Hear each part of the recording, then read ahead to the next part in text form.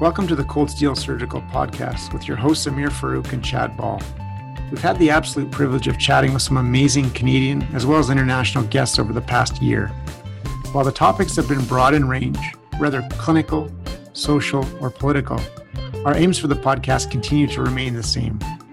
We hope to inspire discussion, creativity, scholarly research, and career development in all Canadian surgeons. We hope you enjoy our second season as we continue to highlight some incredible guests, deliver detailed masterclass sessions on a myriad of clinical topics, and introduce some fresh new features such as debate and companion formats. We hope you relish the podcast as much as we do.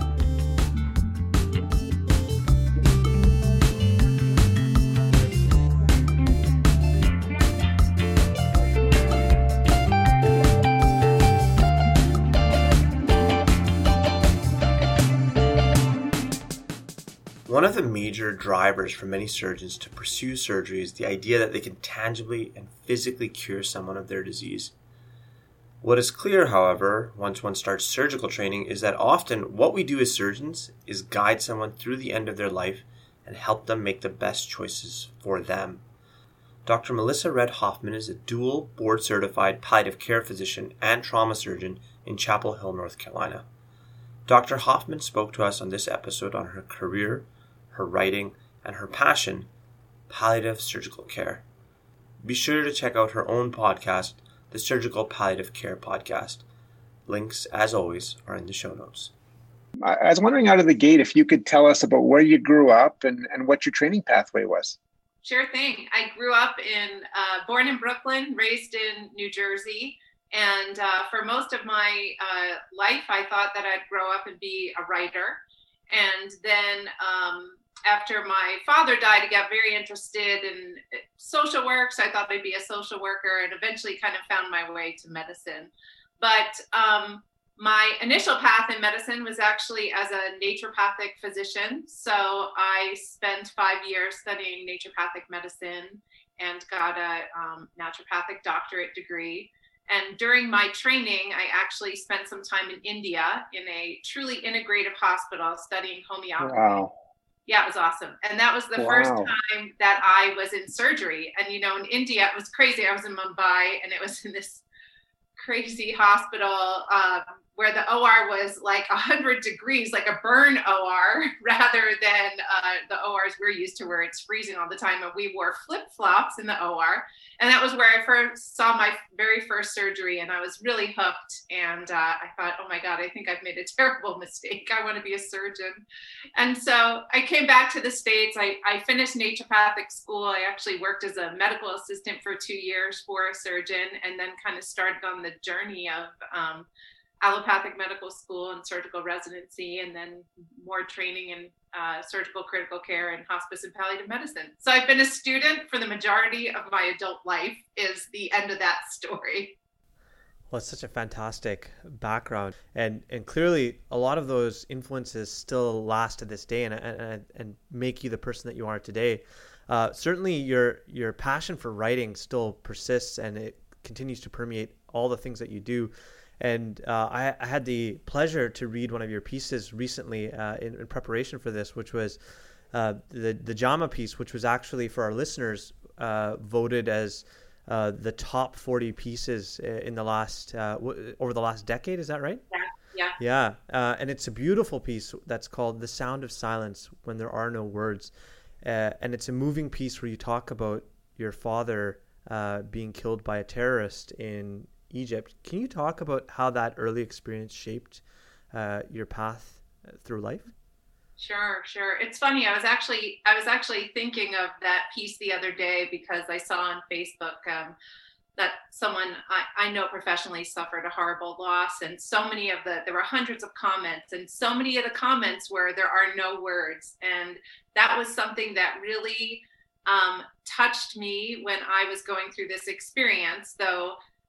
I think at the beginning, there were no words that I had to express my feelings. So I was 19 years old, and, like many 19-year-old people, I was in a community that didn't necessarily know how to talk about their feelings. That's, challenging when you're a teenager or a young adult. And so I just struggled so much with what I was feeling on the inside. And that really, for me, ended up, I really ended up somaticizing a lot of my feelings. And that's really how I ended up going to naturopathic medical school. Was I was sick for years after my father died and found some relief through integrative medicine. Over the years, I really got interested in other people's suffering because I was noticing that my patients' families, so though I'm very tuned into my patients, I'm particularly tuned into my patients' families, were also like struggling as their family members were being sick or dying. They were struggling to find those words, and they were struggling to find someone to listen to them. And so I really got interested in holding space for those feelings or holding space for that silence. So that was certainly, I think my father's death just really, I think just one gave me a real appreciation for life, but really just gave me an appreciation for other people's sadness that I think I just never would have had. And I always feel so grateful. I'm one of those people that believes who knows why that happened? It was bad luck, bad timing, but there is a certain madness to the universe as well. And I really I feel blessed that I was able to take that experience and make the best out of it. It takes so much courage to tell that story and to write that story and send it to a journal like JAMA. So I'm so impressed that you were able to do that and to express it so beautifully. And I wonder how much that sort of search for words and search for meaning has permeated what you do, because, in some senses, end of life care, which we're going to talk a lot about today on the podcast, and is clearly your life's work, is about kind of finding the words to communicate with people and to understand what gives them meaning in a really critical point in their life. Can you talk a little bit about that? Like, how has your journey as a writer perhaps helped you to become a better palliative care physician, and maybe vice versa? That's a great question. Well, I think my experience as a writer, and I noticed one of your questions that I thought was really interesting is, how does that experience as a writer and that experience as a surgeon work as well? And I was reflecting on that. Sorry to steal your thunder if you were going to ask me that. But I was reflecting on how when I write, I love to just have silence and space in my head to let these ideas form. And so, I'll have this idea, and then over the next couple of days or a couple of weeks, it will slowly form in my head. And then finally I'll sit down and write it. And, that just kind of takes time and space. And so I love that idea of time and space, because time and space are really, I think, so important in the practice of good medicine. Of good palliative care, but really of good medicine. The idea of sitting down, where I work, there's a new tower in our hospital, and in every room there's a chair that's just kind of hooked up near the door that you can take. So there's always a chair, and I always use it to just sit down with the patients and their families and just to be quiet and listen, and to give them that time to think and breathe and cry and just be. So to me, the process of writing and the process of listening and the process of doctoring, they're in some ways all the same thing. The problem becomes, we're all so busy, and there's never enough time. And so you really have to be, or I have to be really thoughtful and mindful about how do I carve that out of a busy day. And sometimes that means staying late, or sometimes that means putting off those challenging visits until the end of the day when there's surgeries are done and all the paperwork's done, and then I can just go and sit with someone for half an hour and not feel rushed. That's a beautiful description, and probably something that we should all strive towards. Every day. There's no question we have to put the patient, I think, at the center of what we're doing always, and remember their experience. In some of those rushed moments certainly matters. If we shift gears a little bit, and I'd love to hear your thoughts on the emergence of palliative care and surgery in general. We both do trauma surgery, and I also do HPB surgery. And certainly there's not a day that goes by, I would say, despite discussing the process of dying or death that's just happened, or I wish I didn't have your skill set as a palliative care doc. How does one of those jobs inform the other, and how do you use it on a daily basis? Well, one, I think a lot of people don't realize that, the term palliative care was actually coined by a surgeon, a Canadian surgeon, no less, Dr. Balfour Mont, who was a urologic oncologist. So I always say that surgeons have like deep palliative care roots. And I don't think that many of us realize that. I think the other thing about surgery is we know that our patients suffer, even our patients who do well. I think being in the hospital and undergoing surgery or undergoing a stay in the ICU, there is so much suffering inherent in that. And I'll often tell patients, when the suffering is a means to an end, when it's going to lead to saving a life or improving a quality of life, that's great. The problem becomes when this suffering, I'll say, to what end? When the suffering is just never ending and the outcome is not what the patient or the family would have hoped for, then what do we do about it? And so for me, people have asked me, well, don't you get confused, like if you're wearing one hat or the other? But to me,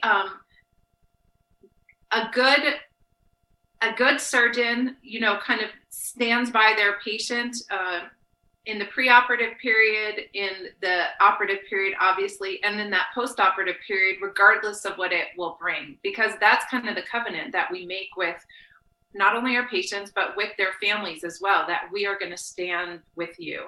And so again, while it takes a great amount of time sometimes, and a great amount of emotional energy that sometimes it's hard to kind of summon at the end of a long day, or especially at the end of a long day in the operating room, that's kind of the promise that I feel like we made with our patients. And, while I think it's nice to have training in hospice and palliative medicine, I mean, there's 80 surgeons in the United States who are board certified in hospice and palliative medicine, but there are certainly hundreds of surgeons who I think do good primary palliative care with their patients, because it's just very patient-centered work that I really feel like anyone can do with just a little bit of training.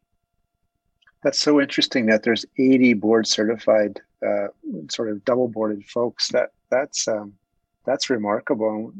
Probably the rest of us maybe don't use you folks as the 80 probably enough. I mean, I really think we could learn so much more from all of you.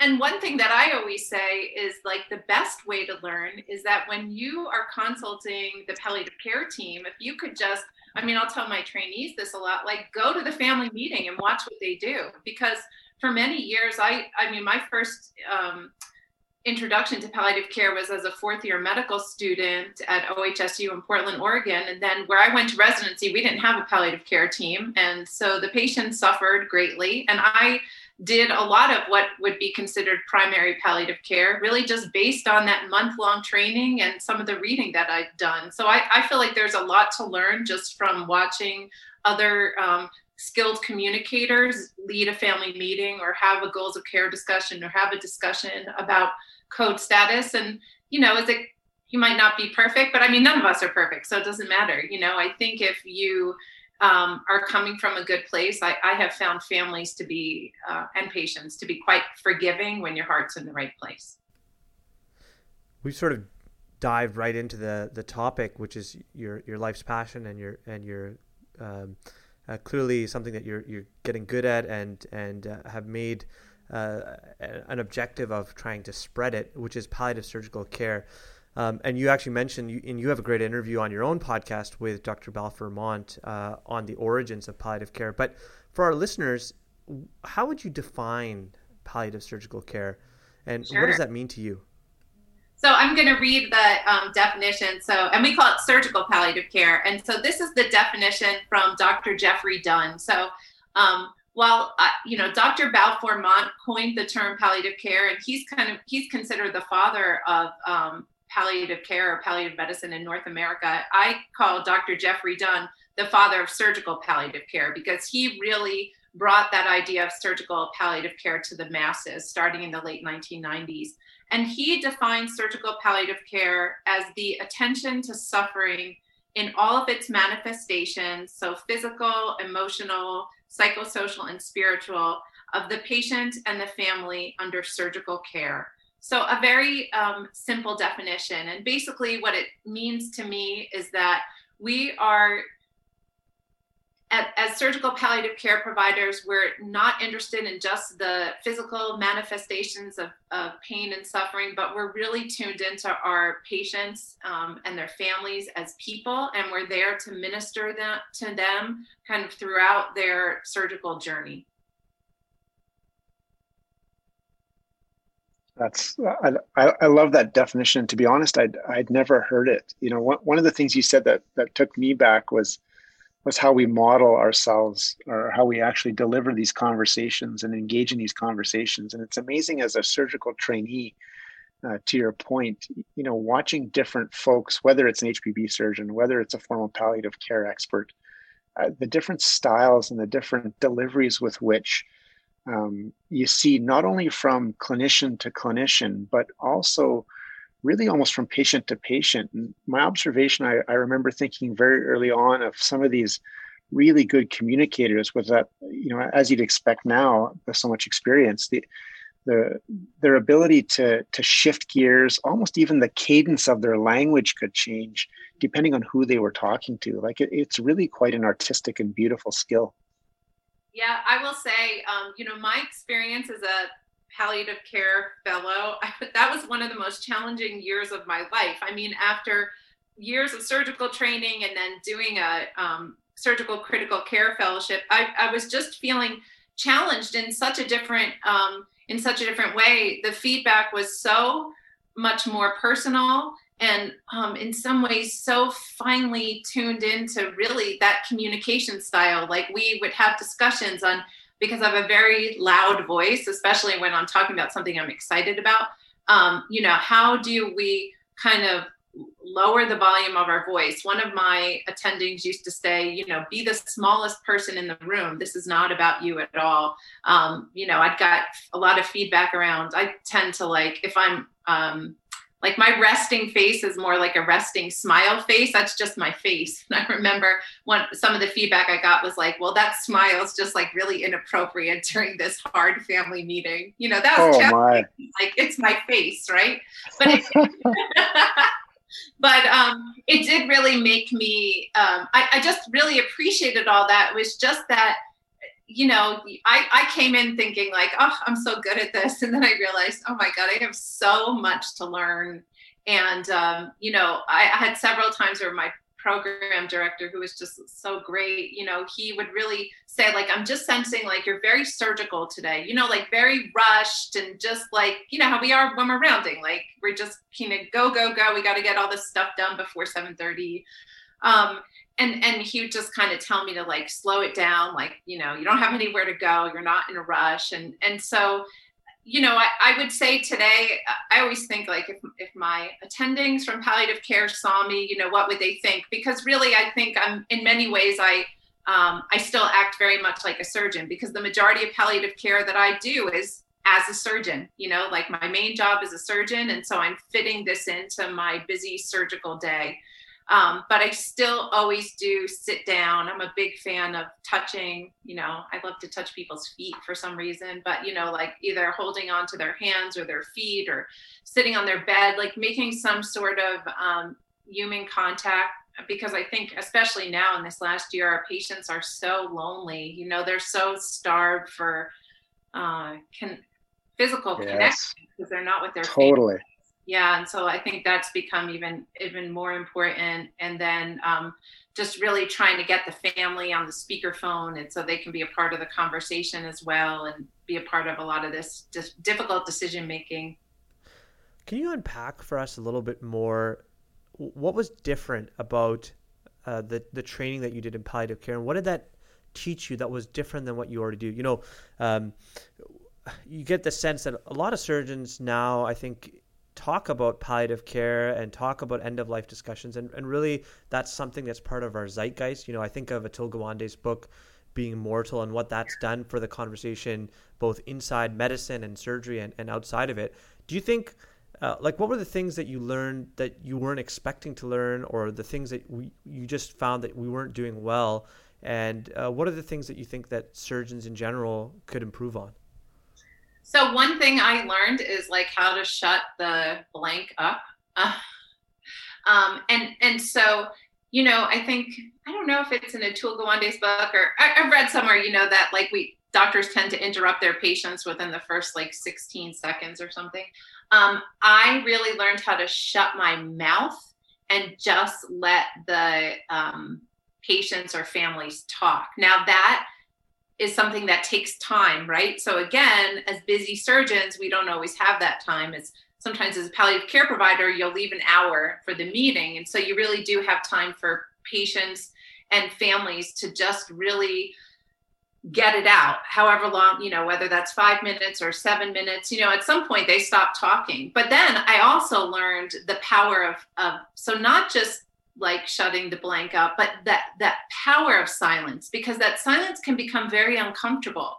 But in that silence, then like the real emotions emerge. So just kind of sitting there, and then eventually they'll start talking more or start crying or start filling that space. So if I jump in and fill that space, then I'm really denying the patient or the family that opportunity to go deeper. So that was something that I hadn't really thought a lot about. You know, we think about like listening and active listening, but really just like sitting in that deep, oftentimes very uncomfortable and awkward silence to see what comes up. And it is like, it's incredible what kind of bubbles up on the surface for people. And then just, I think I learned to ask a lot of good questions that tend to work for everybody, you know, or in many situations. So one of the questions I love to ask is, you know, if your family member was in this meeting with us right now, rather than like intubated and sedated in the ICU, what would they say?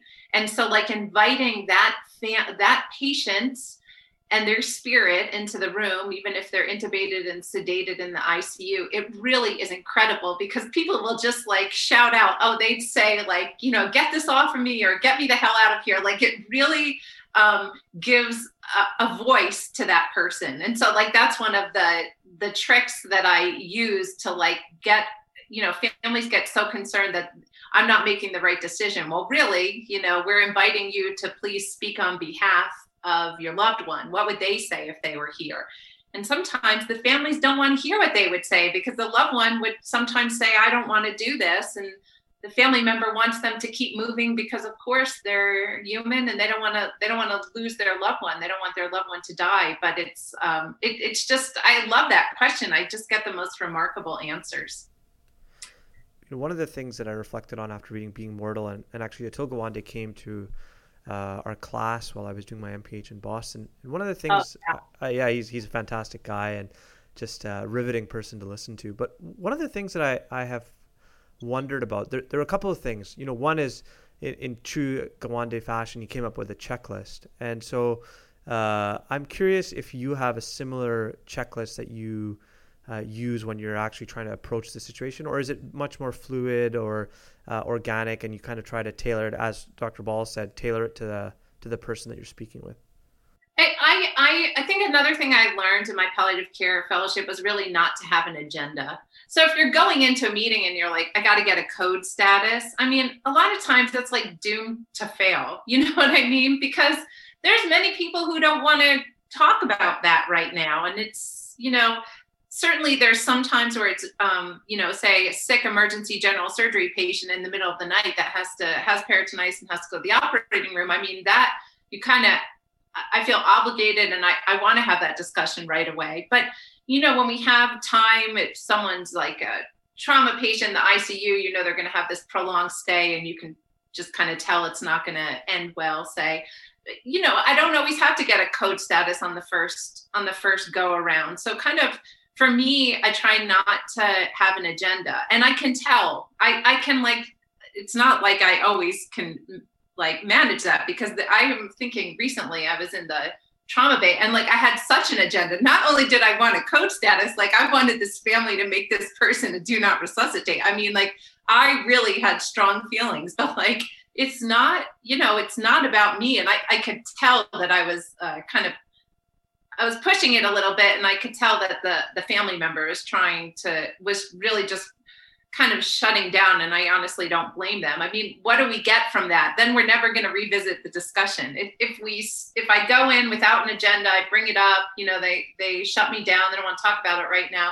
Well, I didn't burn any bridges. And then a day later, I can just kind of come back and talk some more and maybe revisit it, say, remember what we talked about. And so I really don't have, a checklist. I have certain questions that I always ask because I think they help me kind of get at who is this patient. I love asking, tell me about the last 6 months of so-and-so's life. What was it like? Because it's very easy for someone to say, oh, mom was doing fine. Well, what have the last 6 months been like? Tell me what a typical day's been like. And then you realize, mom hadn't gotten out of bed in weeks. Yeah, she's quote unquote fine, but she's really not doing anything at all. And so that kind of helps us establish like a baseline functional status, which I think is always good for, sometimes we're just kind of blind to our own suffering and to the suffering of those around us. So I think it's good to kind of have people say that and then reflect it back to them. Well, this is where mom is. And I mean, the reality is,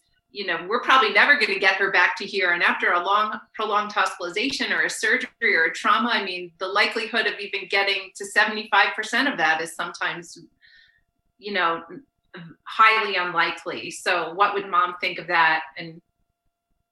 But again, no, I don't have a checklist.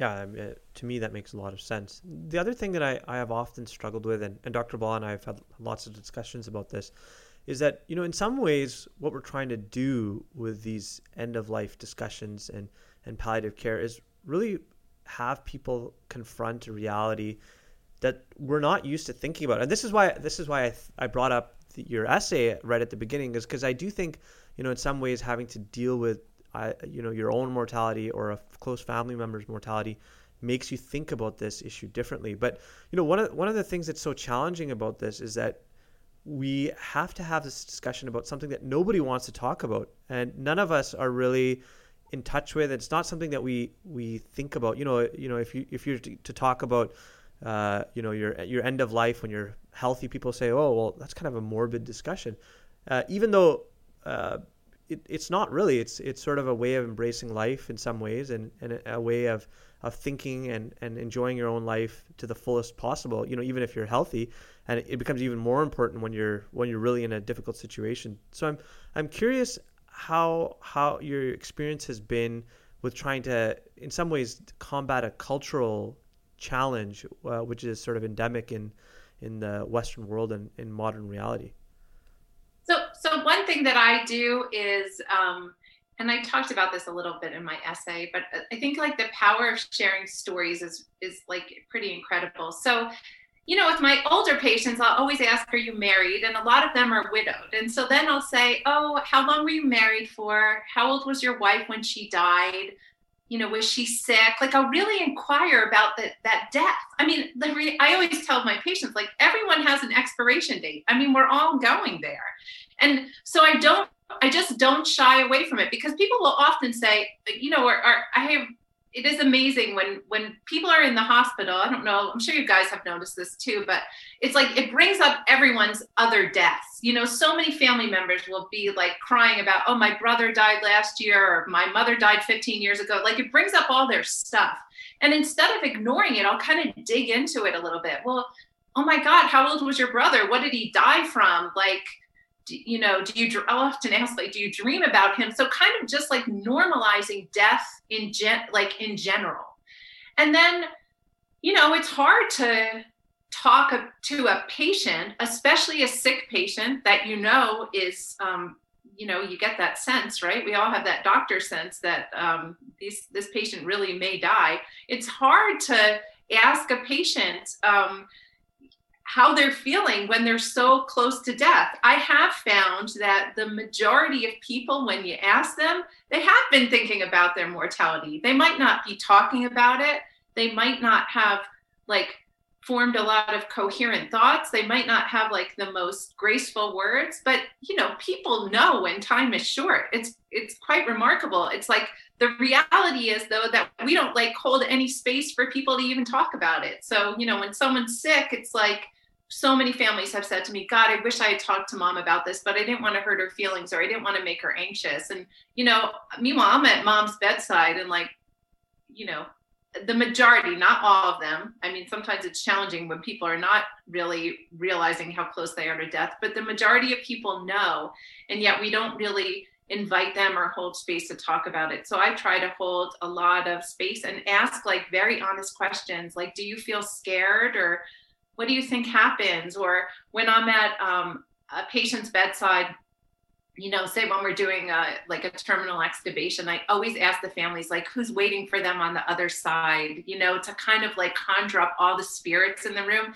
And that is also a great question, because then they start talking about all their dead family members, and it brings a lot of joy and like love into the room, and really could feel all these spirits like just waiting to invite this patient to the, it sounds a little woo-woo, but I really do believe that, like, you know, just waiting to welcome this patient. I always tell our families, like, you know, they're just going out with a ton of love and they're just going to be met with a ton of love. And so I just try to keep talking. Like and that's where I have a hard time being quiet sometimes, but I just try to keep moving the conversation, keep normalizing everything. Like, yes, this person is dying. Yes, you're dying. Yes, we need to talk about this. And yes, all these other people have died. And we're just going to keep telling these stories and keep conjuring up these memories and keep kind of calling on our ancestors to help us. And to me, I think that brings people a lot of peace. I mean, I get lovely feedback from families that they just feel like, okay, this is the best way, you know, no one's happy about what happened, but this is the best way that it could have happened. I think I'm running out of ink. I'm writing all of these tricks and tips down that you're giving us and our audience. That can't thank you enough. Like unbelievable. Yeah, it's great. And one of the things I just want to say, like, just like to not be scared. Like I realized early on, like the patients are looking to us as physicians to set the stage. You know, I remember when I was like a second year resident, I just totally.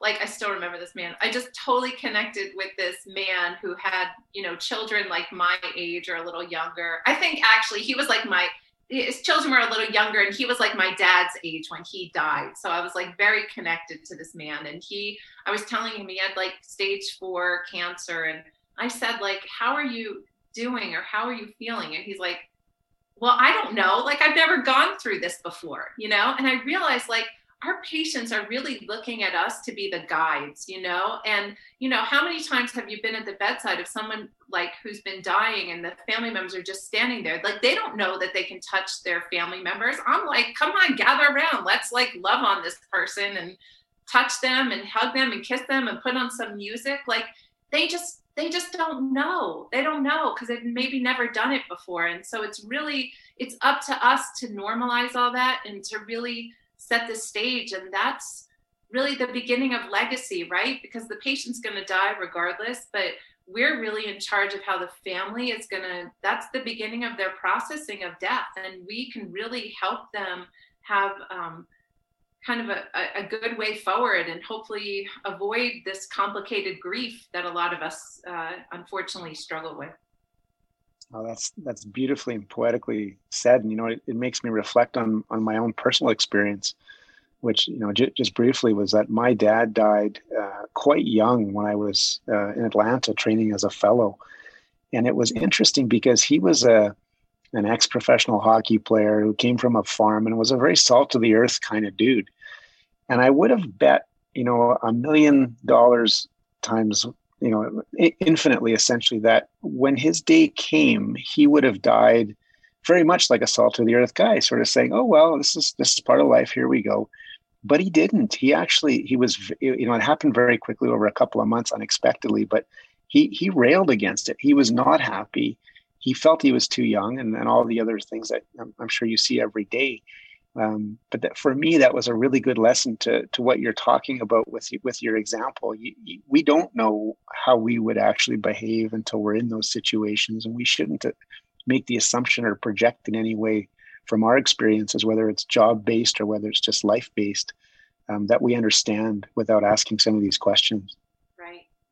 Very well said. The other thing I wanted to sort of dig down in with you is about, I don't know, just over a decade ago, we published a paper that looked at, I think it surveyed just over 500 clinicians in terms of how they look at end-of-life care in severely injured patients.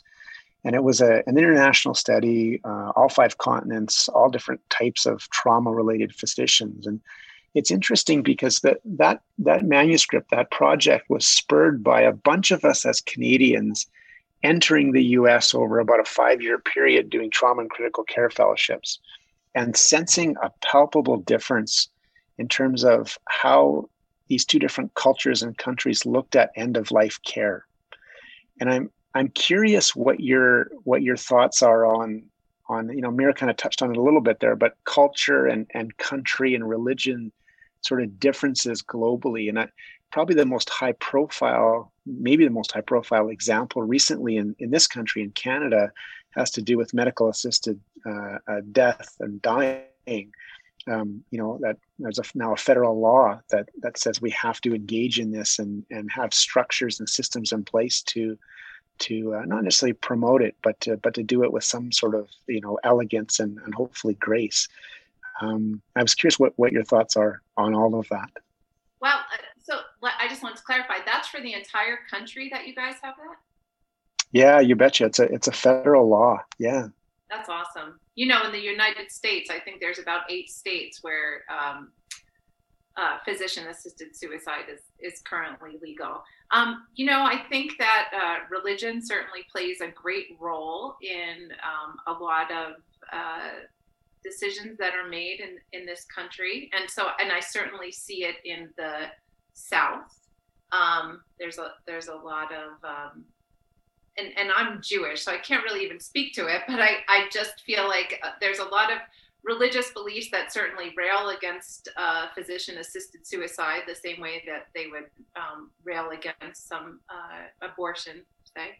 But what I have found is that faith kind of works both ways, because they're the same people who really have this strong faith in God and will pray for a miracle. I find that a lot of people have just a lot of comfort in their religion and God, and feel like they know where their loved one is going. And so I tend to really try to support that idea and promote it. I have found that, say, for me, working in the South now, my language around death and dying has really, I've just kind of adopted the language that's around me. And to me, it still feels, it's not the language I was brought up with in New Jersey. It's not the language I would speak on the West Coast, but, to me, it's all the same. I really feel like we're all, whoever you're praying to, I mean, it's all, we're all looking for that same sense of comfort and support. And so I find myself kind of using that language of say, like Southern Baptist and that sort of thing. That's what a lot of our patients are down there, and talking a lot about God in a way that I wouldn't necessarily have talked about before. And just kind of reminding our families that, because this is what they believe, and I love this idea too, is that these patients will die and be fully healed. And so I think that's a great comfort for people. And so I echo it all the time. Your loved one is not going to suffer anymore. They're going to be fully healed. I say all the time that, it's us who's left behind that's going to be suffering. They're going to just go off into this eternal grace, basically. So that's how I've kind of found my way of that. That's how I've just kind of dealt with being in an environment that's not really native to me, but I still managed to make it work. That's, I think, a beautiful reflection on this whole process and the real challenges of dealing with different cultures. I did want to touch briefly on your own podcast, and I'm curious what made you want to start that podcast in particular. And what have you sort of learned along the way from doing it? I'm curious what feedback people have given you and talked to you about and things like that. Sure. So a little over a year ago at the in October 2019, yes, at the American College of Surgeons Clinical Congress, the Committee on Surgical Palliative Care was meeting, and we were talking about how we really had the whole movement of surgical palliative care really didn't have any sort of online or social media presence. And so I initially started the Twitter account at SurgPalCare. And then from that just started daydreaming about, okay, well, how do I I reflected a lot about when I started becoming interested in palliative care as a young surgical trainee. I really didn't have anywhere to turn. The American College of Surgeons had one online PDF that is called Surgical Palliative Care Residence Guide that was co-edited by Dr. Dunn. And that kind of became my Bible. I mean, that was like the one thing that I could use. And I certainly knew names like Dr. Jeffrey Dunn and Dr. Ann Mosenthal and Dr. Zara Cooper, but didn't necessarily feel empowered at that time to reaching out to them. And so I felt like, well, how do we make it so that this next generation of surgeons that, like you said, I think, I think more and more people and more surgeons are starting to consider talking about death and dying and suffering as part of their practice. And so how do I support this next generation of surgeons coming up? And, like many people, I love listening to podcasts.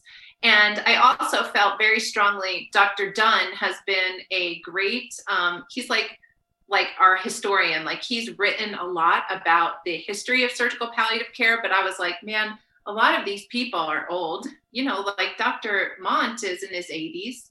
And if we don't record these people, they're going to die. And we're going to be so sad that we don't have their stories so that we can look back on them. And so I just felt really motivated, like this needs to happen. And I had the time and the energy. And so I'm like, this is going to happen now. It was very blessed to have Dr.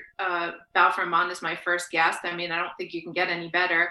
And then Dr. Jeffrey Dunn, really, he's become a great mentor and friend of mine. And, his Rolodex is way deep. And so he's basically introduced me to a lot of people that I never would have been able to contact who agreed to be on the podcast. And then I got some advice from the folks who run the Jerry Pal podcast.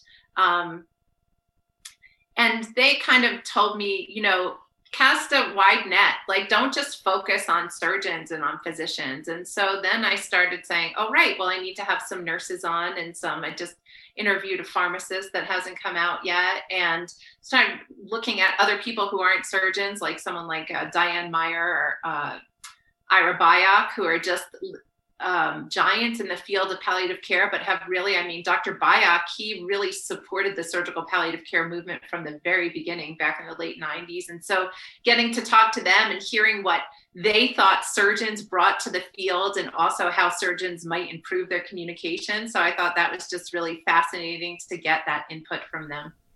Do you ever get the sense that now surgeons, because you're making them sort of aware that there are ways of doing this better, do you get the sense sometimes that surgeons maybe are more scared to do their own sort of end of life care and are now referring everything to the palliative care team, and instead of really engaging with that themselves? And certainly, one of the challenges, as you pointed out, is that we really don't have time. And so I'm curious, what has been the feedback from surgeons listening to this? Has it been that, you've made me a lot better, I'm going to try and do this more myself? Or is it that, maybe I'm not the right person to do this? And sort of what are your thoughts on that? So I think the feedback is mixed. Part of it depends on what field of surgery someone is in. So when I think of an acute care surgeon like myself, splitting time between the ICU and trauma floor and emergency general surgery, when I'm in the ICU, that kind of the general vibe of the ICU and kind of the rhythm of the ICU, that you're really in the ICU and not often in the operating room, it really lends itself to doing a lot of your own palliative care. And so there I try to do a lot of it. However, even for myself, even if I might want to, there are certain times when you can't. So one is, if your service is overflowing, you just can't.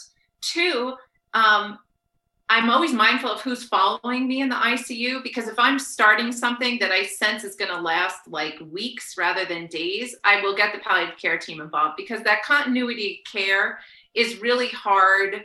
I have several partners who are very, very skilled at palliative care, and several who are like, they're just not as interested. And so, I really look to see who's coming next and if they're going to want to continue to engage on that level. And then lastly, when we do our own primary palliative care, we have to remember that, one of the, I think, selling points about palliative care is that it's an interdisciplinary team, right? So you have the physician, you'll have a nurse, you'll have an advanced practice provider, maybe you'll have a licensed clinical social worker, you can have a chaplain. If you're lucky, you'll have a pharmacist. Well, when I'm doing my own palliative care, you only have me. So it really depends on how much support the patient and the family and then the nurse needs. And I've talked about this before. There have been several cases. There's several cases that I'm thinking of where we've had young people with high spinal cord injuries, and I myself am so overwhelmed by the suffering that the patient and the family are going through. I find myself to be not very effective yet in those situations. But then the nurse is suffering and the family suffering, and there's just no way that one person can address all that suffering. And so for those kind of challenging cases, I will get the palliative care team involved, because they have a little more of the resources that are needed to take care of the family, to take care of the nurse, and of course to take care of the patient. Yeah, there's a lot of emotional burden that you have to take on if you're suddenly the point person, and I'm sure you've become that for your colleagues, both in your own institution and nationally. It is not easy necessarily to keep on doing that day in and day out. And so how do you support yourself in that work? Yeah. So one, I'm just super mindful about what my, how full my bucket feels basically. And on the days where it just doesn't feel full and I might have some stuff going on in my own life, then I'll just consult the palliative care team. And I'm very lucky. I work at the hospital where I did my palliative care fellowship. So I feel very comfortable just saying I'm just going through it today, or I'm just overwhelmed, either professionally or personally. And I'm so sorry I have to consult you, but I can't do this today. I'm very honest. And then I feel, I'm young in my career, but older in years. And I have now it feels like a lifetime, but over 2 decades of good self-care that's just programmed into me. So, thankfully I know how to sleep well. I know how to drink a lot of water. I know how to eat well. I know how to move my body almost every day. And so I know how to maintain a really good equilibrium.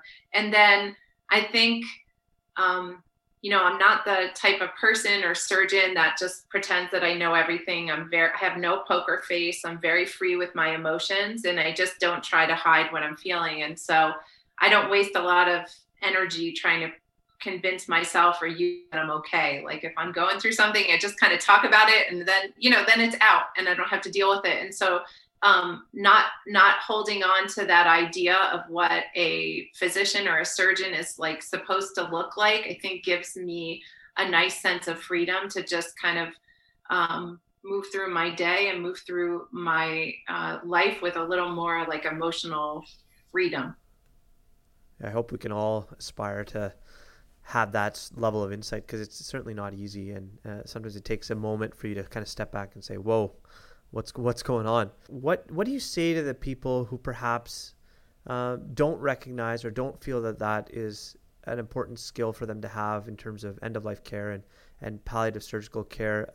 We all know those people who are a bit brusque and perhaps don't think that this is what they need to be spending their time doing. And, their time is better spent operating and curing people that they can cure. So how do you approach that colleague or that surgeon who maybe doesn't see the value the same way that you do?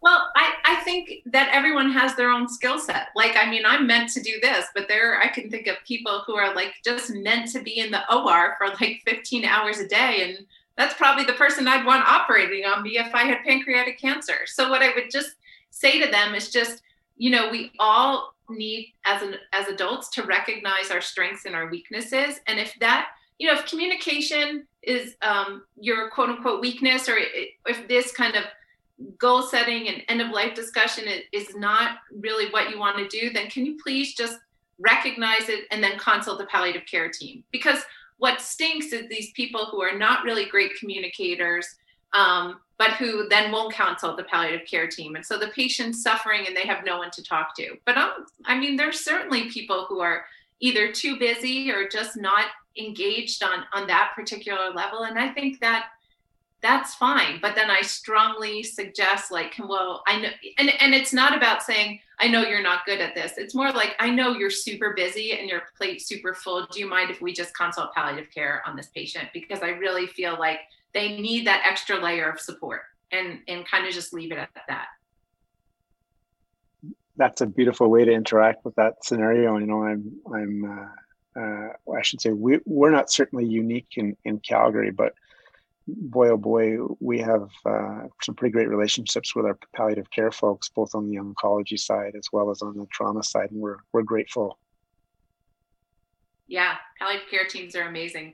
And that does speak to the other thing about palliative care teams. There's not enough palliative care physicians in the world. I mean, we know that when you look at the fellowship training spots every year. And so we do have to remember that they are a limited resource. So I do think that, yes, while I can forgive that surgeon who is, really meant to just be in the operating room and doesn't want to engage, at the same time, consulting palliative care, like established code status, is not appropriate. No, you are operating on the person, you establish the code status. Now if it gets hectic and they have all these unforeseen complications and all that, I of course 100% understand consulting palliative care, but we just have to remember that this team is a very, very limited resource, and we have to use them wisely. And I think that we've been seeing that so much in the last year throughout the world, that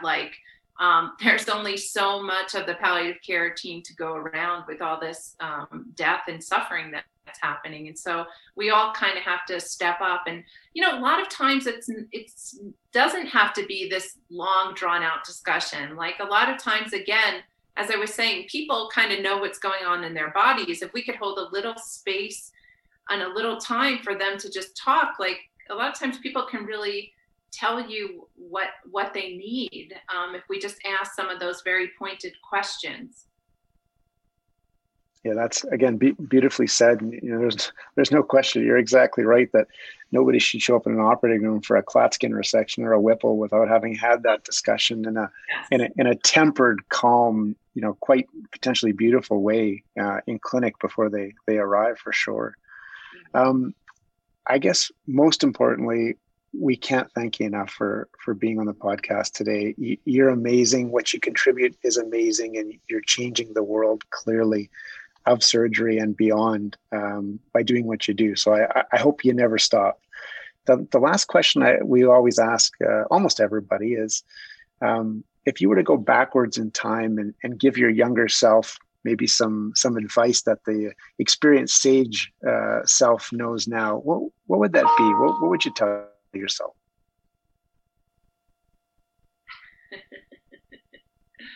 I'd say, girl, you're enough. Keep shining bright. Keep showing up. I used to have a hard time showing up. Just show up. That's where the magic happens. I have found that in my life so much. So much magic has happened for me in the last couple of years because I've just shown up. I've just invited myself to the table. And then once you're there, people just assume you're supposed to be there. And then I wish I knew that when I was younger. I was always just so anxious, didn't want to step on toes, felt shy, and you just got to push through it, So I think that's what I'd say. And then there used to be a lot of angst around me in residency wearing glitter eyeshadow, which I never stopped wearing. So I tell myself it's okay to wear glitter eyeshadow. You're going to be just fine.